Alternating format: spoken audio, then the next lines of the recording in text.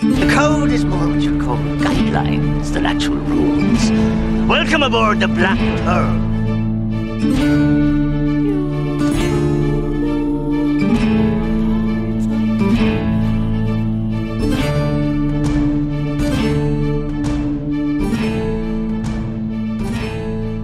Thanks for joining us and welcome to the Pirates of the Caribbean Minute, a daily podcast where we analyze, scrutinize, and plunder the Pirates of the Caribbean films one blimey minute at a time. I'm Scott Artis. And I'm Heather Artis. We're back at the helm and ready to kick off Minute 6 with the Curse of the Black Pearl. We are officially off the HMS Dauntless and entering a whole new world in the present. Well, as much as we can get when talking an 18th century setting. I find it interesting to live in the 1700s until I went without all the inconveniences or the conveniences that we have today. Yeah. I guess maybe not, because I was already complaining about not having Amazon Prime for the couple of those books and having to wait 2 weeks, so I can't even imagine what shipping was in the 1700s. Oh, we actually figured out why it took so long. They actually came from the UK. Yeah, that was my fault. I thought, I can't understand why it's taking so long, but yeah, they were coming from the United Kingdom, so... I guess I have to take all that back. Can't explain that. So if something was coming from the United Kingdom back in the 1700s, I got to imagine it would take at least more than 2 days. Definitely probably longer than 2 weeks. Yeah, way longer. So, did you happen to look into the Disney's debate on releasing The Curse of the Black Pearl into video rather than to theaters? Apparently, during the development phase, Disney had Jay Wolpert write a script based on the ride in 2001. And ultimately, he, along with Stuart Beattie, would get a screen story credit that would help set this film in motion, but Terry Rossio and Ted Elliott would get the final screenplay credit. Had they chosen to release it direct-to-video, as what you were saying, they had this kind of idea, maybe should we just release it to direct-to-video, or should it go to theaters? They did have Christopher Walken or Cary Elwes in mind to be their first choices. And I know everyone seems to have a Christopher Walken impersonation at the ready, and sure, they're just waiting for one expressing some Jack Sparrow lines. I mean, Captain Jack Sparrow. But I'm that ain't going to happen. I'm not a Christopher Walken impersonator. I don't have one at the ready. We'll just have to leave that to the millions of people on YouTube who do it, and then also Saturday Night Live. Actually, maybe that is Christopher Walken on Saturday Night Live and not an impersonator. We'd have to check that out. But as for Cary Elwes, that's an interesting choice, I think, with him to be potentially playing that pirate lead. And it may have worked, actually.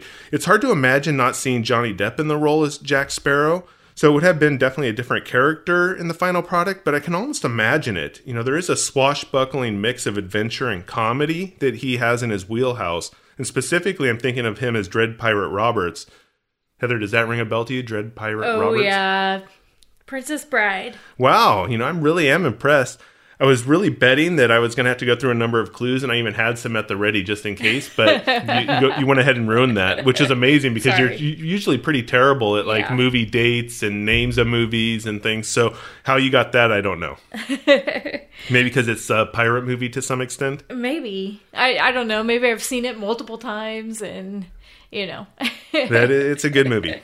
And I think actually there's now one that's Princess Bride Minute, so... You can check that out. Oh, Princess Bride Minute. Actually. And I haven't really connected with them. They're another fellow podcaster, but Princess Bride Minute should be pretty cool. That's a good movie. Yeah. So I'm pretty sure if they didn't release it to theaters and just did the video, that the multi-million-dollar franchise wouldn't be what it is today. Well, it was $1 billion franchise, actually. Oh, billion. Multi-million dollars. They're like, why did we spend hundreds of millions of dollars producing these movies, and we only got a few million in return, and we kept doing it. It's like poking yourself in the eye. You're like, man, we spent millions of dollars, hundreds of millions of dollars to make them, and then we're only getting millions in return, so... Heather's probably living in the 1700s with her budget things. It's like Dr. Evil. She's like Dr. Evil when she's like $1 million, and then the president of the United States laughs. Exactly. So there you go. Yeah. That's our daily dose of making fun of Heather. Yeah, thank you. Thank you very much. So let's get this minute rolling. As you wish. We ended the last minute with a now-grown Elizabeth awakening from a startling dream in which she confiscated, or stole, a gold medallion from a young Will Turner and watched a pirate ship slip into a heavy fog. Minute 6 begins with Elizabeth taking the oil lamp beside her bed, pulling open a small drawer, removing the contents and revealing the gold medallion hidden in a false bottom. The minute finds its ending when her father, Governor Swan, presents her with a dress to which she says, "It's beautiful," as she starts to pull it from the box. The minute ends with her in mid-sentence. Yeah, it's beautiful. Exactly. So, Heather, why was the medallion tucked away for so long? I would say, well, we don't really know that it was tucked away so long. The dust in our house, Well, that's true. it accumulates quite quickly. Yeah. For all we know, this medallion could have been in there for just a week, and then it had accumulated that much dust. So, yeah, that's a good point. Could have been a day around this place. Yeah, exactly. It just seems to float in. It's like you can actually dust, and then the next weekend, it's like you haven't dusted in 2 years. Yeah, it's pretty bad. I guess we got to change the whole definition of our time frame if we say 2 years, because that actually is a week, which takes this dust to build up. So maybe we should just say it's like we haven't dusted in a week. So yeah, has she forgotten about it? Has it been hidden for many years? I mean, this is a common thing in movies when you see that there's been dust accumulation. Mm-hmm. It is in a false bottom, too, so it's been covered. Yeah. There's a cover. There's also, it looked like a letter and maybe a dried sunstar fish that was there. So in a book, I think, but... Yeah, so there were things on top of it, but it just... Like, the movie is trying to get this idea that it actually has been in there for a long time. And we discussed last minute that we can't imagine that she actually had forgotten about the medallion or her pirate experience. So we do see that this wasn't a dream. We can't officially put the stamp that this was not a dream. She does have a medallion, and she did keep it, so that officially makes her the first pirate we see in Pirates of the Caribbean films, because she did steal it, or at least a thief anyway. She is a maritime thief. She stole on the boat. So we see that. We know that she kept it. And she couldn't have forgotten about it. That experience is not in her character to forget about it. So it's either she just put it away and didn't really want to think about it. Yeah, I just don't know why it's been tucked away for so long and she hasn't worn it. Or maybe she has when she was a kid, and then when she started getting older, she stopped wearing it. I don't really have an answer for that. Well, I was thinking she actually kind of forgot about it, or forgot where she put it or something, because it's like when after the dream she woke up and she gets out of bed, it's like, oh, I just remembered. I have that medallion in there. The dream helped her remember it was in there to me. That's what it seemed like to me. Yeah, I think that's what they're trying to get at, is that maybe she forgot about it and she's remembering it. But I don't know if I buy it, though. No, I just can't. With that experience and her infatuation with pirates, unless that's waned over the years. So maybe she wore it as a kid and over a few years, and finally she put it up one day and moved on with her life. She is now in some other place that we don't know yet. In the Caribbean, maybe she took this boat ride. But yeah, I don't know. I just have trouble with that. So either she set it aside. It's like she got this thing, then she put it aside, and then her dream is like, oh yeah, I really enjoyed wearing that, or I want to wear that finally. And she still has taken this, I think, for a pirate medallion. It's, it really is, she doesn't have any inclination of where it really came from. She just, I think, really does associate it with being a pirate medallion, for sure. This is also the minute that we actually get a decent look at the backside of the medallion. There isn't, in a previous minute, you can kind of see what maybe is part of the backside of it when she's looking at it, or she pulls it from Will's chest. But if you do kind of a step-by-step pause kind of stuff going on, something that's a bit kinky, we're not just watching the minute, but we're actually pausing it to look at it, you do get a fairly good look at what the backside of this medallion is. And it does have this kind of geometric maze-like shape with a couple circles, or a circle shape, maybe a concentric circle thing off to one side. And I did some looking, and I was going to do some other further research on it, and I completely forgot. I got tied up with something else to see really about some of the Aztec glyphs or symbols, to see if I could really find out what it's about. But what I did find quickly before we actually went to the studio was that part of it does resemble the symbol or the glyph for water. And that's kind of like this maze part, or at least it looks like kind of steps. And that's kind of the water symbol for Aztecs. But other than that, I didn't find anything else out about that. And I'll have to do a little bit more looking because it's something I'm interested in, glyphs and the symbols. So maybe I'll have some more information later on about what actually the back of this medallion means or is supposed to be. And it could just be that they created an interesting shape and symbol for the movie prop or not. I'm not really sure, but it'll be interesting, and I'll go ahead and pass that along if I find anything out. Do you think it could possibly be a map to some treasure? Yeah, maybe that's part of it. It's in some kind of Aztec glyphs that it's actually, you have to go to a water and then an island or something like that. It could have some kind of symbol because there is, like I said, potentially this symbol for water. Then there's what looks like maybe a maze or maybe it's a trail. And then there's kind of a concentric circle shape off to one side. So maybe that represents an island or maybe that represents a location. And then there's a trip. So it could be a map to something. Maybe it's a map where this Aztecs are or the gold is. So, and if I remember correctly, you can't see the bottom right-hand corner all that well either. So maybe there's something over there too. I don't remember. I'd have to look again and maybe we'll get a better shot of it later on. But then also I'll, online, I'm sure I can find the exact back of what this thing looks like. I did also really look into the front of it and that we actually see this with the skull on it. And it is similar, related to the Aztec sunstone, which is pretty interesting. And so I'm not really looking to get into the whole inner workings of the sunstone calendar, but I thought there were a few tidbits that I could include or throw out there for everybody. And in the center, so we're talking about the sunstone, but not the actual gold medallion. In the center of the monolith, and we're talking about the sunstone, not the actual gold medallion, is the face of the solar deity, Tonatiuh. And this is actually sitting where the skull would be sitting on the Pirate of the Caribbean medallion that we find. And so this deity, which appears inside the glyph for movement, which is pretty interesting. So the name which is the name of also the current era. And the central figure is shown holding a human heart in each of its clawed hands, and his tongue is represented by a stone sacrificial knife. And so what I thought was really interesting and tied back into what we were talking about yesterday with the Jolly Roger, that there was some similarities of a heart that's piercing, or a hand with like a dart that's piercing a heart. And so I thought that there was some similar symbolism here. And then also on the sunstone, there are 4 squares that surround the central deity and represent the 4 previous suns or eras. And each era ended with the destruction of the world and humanity. Happy thought there. Yeah. Which were then actually recreated in the next era. So there is this kind of link back to stuff that we were also talking about before in earlier minutes with the ship and the way that there was kind of some symbol that looked like a phoenix or an X marks the spot on the burning merchant ship. And we were talking about the phoenix in Fantasia and the Mother Nature scene when the lava is coming down in the shape of the phoenix and burns everything and then destroys stuff, and then Mother Nature comes back out of it. And so this ties right directly back to that with the sunstone, because this is, again, destruction that's followed by rebirth. So I thought that was some pretty cool stuff. And then there's the interpretations have varied over the years of what the actual Aztec sunstone was or is. And one of the original early thoughts is that it was a calendar. Then there's the idea is that it maybe has some religious significance. Then does it have geographic significance? And they're thinking that 4 points relate to 4 corners of the earth.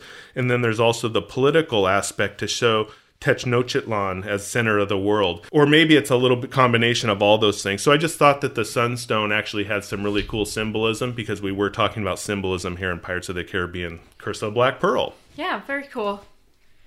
So as Heather's playing with Froggy over there, sorry, she's distracted and she doesn't really care about everything going on here. No, so I'm being attacked. So one of the other things that I found kind of in this particular scene, I mean, the big thing was in this particular minute was the medallion and her putting it back on and reconnecting with the past and actually wearing this, was the window view. It's like, man, what a great view that is out of her bedroom window. And we haven't been officially introduced to where they are exactly, so we'll have to visit that when it's appropriate, because as we said, we don't really move forward in time. But I really think that we need a GoFundMe page to send us to the Caribbean to buy a house that overlooks a harbor and all this great stuff. That's a wonderful idea, and I don't think the dogs would mind it either. Getting to play on the beach all the time. Definitely not. So this particular scene was recorded in a studio, and so when they're actually looking out the window, it's onto a green screen or a blue screen, and then they put that view on there themselves. So they're not actually in that. That's actually a green screen or but there was a bird flying by. CGI effects. You can't have birds fly by in CGI effects. No. Heather's realism has just been destroyed. So why do you think she put the necklace back on? Actually, I don't know. I mean, she has the dream. She remembers it. I think it put her in that moment. It's kind of like maybe a woman in her wedding dress. She's looking at the photo album, and you see this kind of in movies all the time, too. She's looking at the photo album or seeing the wedding video, and then all of a sudden, the next shot is of her walking around the house doing dishes in her wedding gown. So I think that's maybe the same thing. She's not married, or at least we don't think that she's married. And she just had this dream. She's remembering it, and she's going, hey, I'm going to put that cool thing on. That's a neat way to describe it. Of course. Thank you. Can I pull my wedding dress out of its box No, all you packaged cannot. up and put it on? No wedding dresses. So that's how I see it. I see it that it's just kind of her reliving the past. It's kind of like when you have to get rid of something, but then you realize, hey, this is pretty. Or a kid, they have to get rid of some toys or something they've never played with, or they haven't played with in years and years. But then as soon as it's about ready to get rid of it, or they find it again, it's like, bottom of the toy box. Oh wow, I forgot I had this. Yeah. This is pretty cool, and I'm going to play with it. Yeah. But I just really, like I said, I can't believe that she forgot about it. I think maybe she put it up, and then the dream reminded her, like, oh yeah, I have that. I haven't worn that in a long time. Or she was really full of these cool memories of the excitement of the pirate. We don't know where she is in her particular life at this stage. So did she just go ahead and put it on because maybe something's going on in her life, and this represents a time that was pretty fun and cool for her? Mm-hmm. So, we know that she's kind of the upper echelon in society, a higher society. There's restrictions and things like that. So this still, as we talked about before, represents those freedoms and her pirate, these adventures as a kid. So probably wanting to relive some of that, because the hoity-toity pompousness of high society, especially as a young woman, is definitely nothing compared to her romanticized version of being a pirate. And so maybe that comes back into play with the medallion for her and wanting to put it on. Right. That's a good idea. So when her dad knocks at the door and she's got this necklace on, and she goes into a panic, and she's knocking over the chair and making a bunch of racket while putting her bed jacket on. And is it because he just caught her off guard, or she doesn't want him to see the necklace, or a little of both? Or, what do you think? I was thinking about that, and I had a couple of things. First, I thought, okay, maybe, she's a grown woman now. What would it matter what she was wearing, or why would her father care? It's not like she was a little girl and just stole this from a potential pirate. Right. Or they had that connection to pirates. But as somebody, again, who is part of the upper echelons of society and what is actually the priorities of the day, for somebody in her position, you wouldn't be wearing a pirate emblem. Mm. And those who were pirates wore pirate stuff, and you didn't want to be portrayed as a pirate, or people thinking that you were a pirate or knew a pirate. So right. Even though people may go, Elizabeth Swann is definitely not a pirate, and nor is she going to be a pirate. But then people start to talk, well, is she dating a pirate? Where did she get this pirate medallion? Or does she know a pirate? And then it could create a lot of stuff for her. And plus it would give, Governor Swan, he's the governor of something that we suppose, he has this title. He's in charge of some stuff, that he can't have his daughter going around with that's symbolizing pirates and, where there's crime and pillaging, when he's trying to keep the peace probably and control a certain land or a certain area, or he's in charge of something. He can't have her going around. That would be like the ultimate sign of rebellion, because he is trying to prevent piracy, for instance, and she is then walking around doing that. I think things were a little bit different as far as rebellious teenagers at the time compared to what we can get away with rebellion now, because we could walk around with a pirate shirt and nobody's going to care. Yeah. But we didn't really have... Different times. Yeah, exactly. Yeah. It was just a whole different situation. Yeah. And she was a bit of a rebellious child, but I think she got away with a lot because her dad seems to just he loves her so much, and he just lets her kind of get away with talking to him a certain way and stuff. That's right. It's just kind of, you could tell, and especially when he gives her the gift, you could just see in his eyes how much, he just loves his daughter. He'd do almost anything for her, it seems. Yeah, so she doesn't want to upset that boat, at least right now. Yeah. Yeah. Before we had to jump back because Heather forgot where we were and screwed up the timeline. Froggy was attacking me. There were some nice details in the minutes. We were talking about the view that was a green screen and stuff, but there are some other nice details, and I thought that they have done a good job throughout so far the minutes with some of the details, as we talked about on the Dauntless with fire buckets and those kinds of things, and the uniforms and wigs and stuff.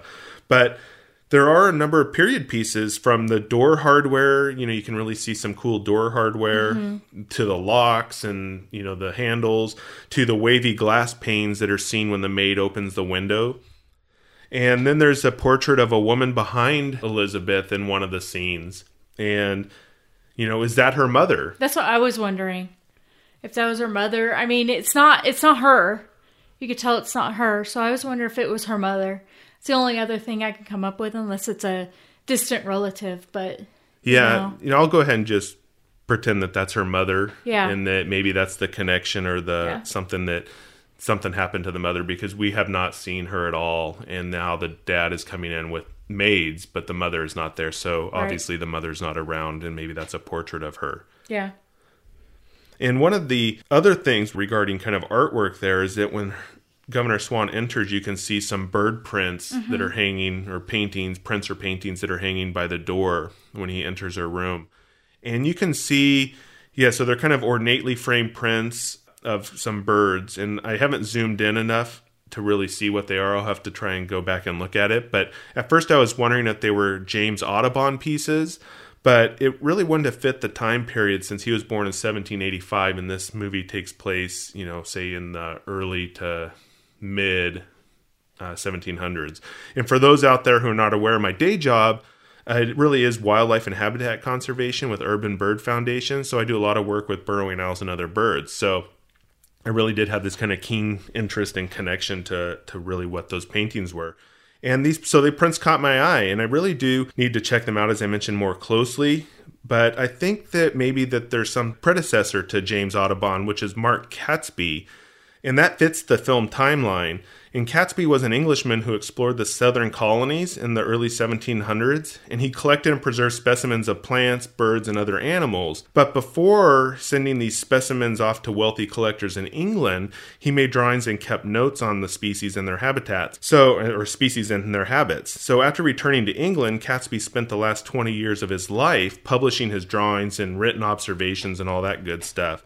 And his bird images often have a whimsical charm, which I can see in the paintings and in the prints there, but they're definitely not particularly accurate when it comes to like depictions of the form and the plumage, or how that they would stand in their actions. So although they did show a spark of life that was gained from observing birds firsthand that he did, it did deviate from many of the other artists at the time who used preserved skins and taxidermy mounts as models for their drawings. And so that was kind of the thing. So he was kind of going rogue and changing how bird art or wildlife art was at the time. So I thought that was an interesting tidbit that they put in there to have those paintings. And they probably didn't even think about it, but maybe just because there was a style at the time. But I thought that there was some cool stuff that maybe you could read into it a little bit more behind the scenes. Yeah, very cool. So what else do you have, Heather? Pretty much all I have actually on my notes. Okay, so I've said all I've got to say, and if you have nothing else, then I say we're good for minute 6.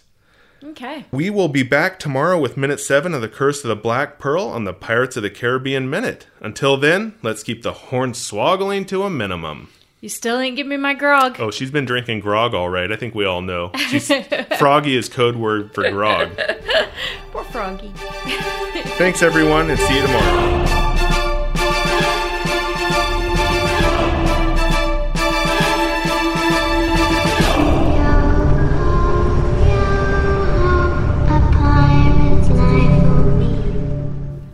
Thanks for joining us on Pirates of the Caribbean Minute.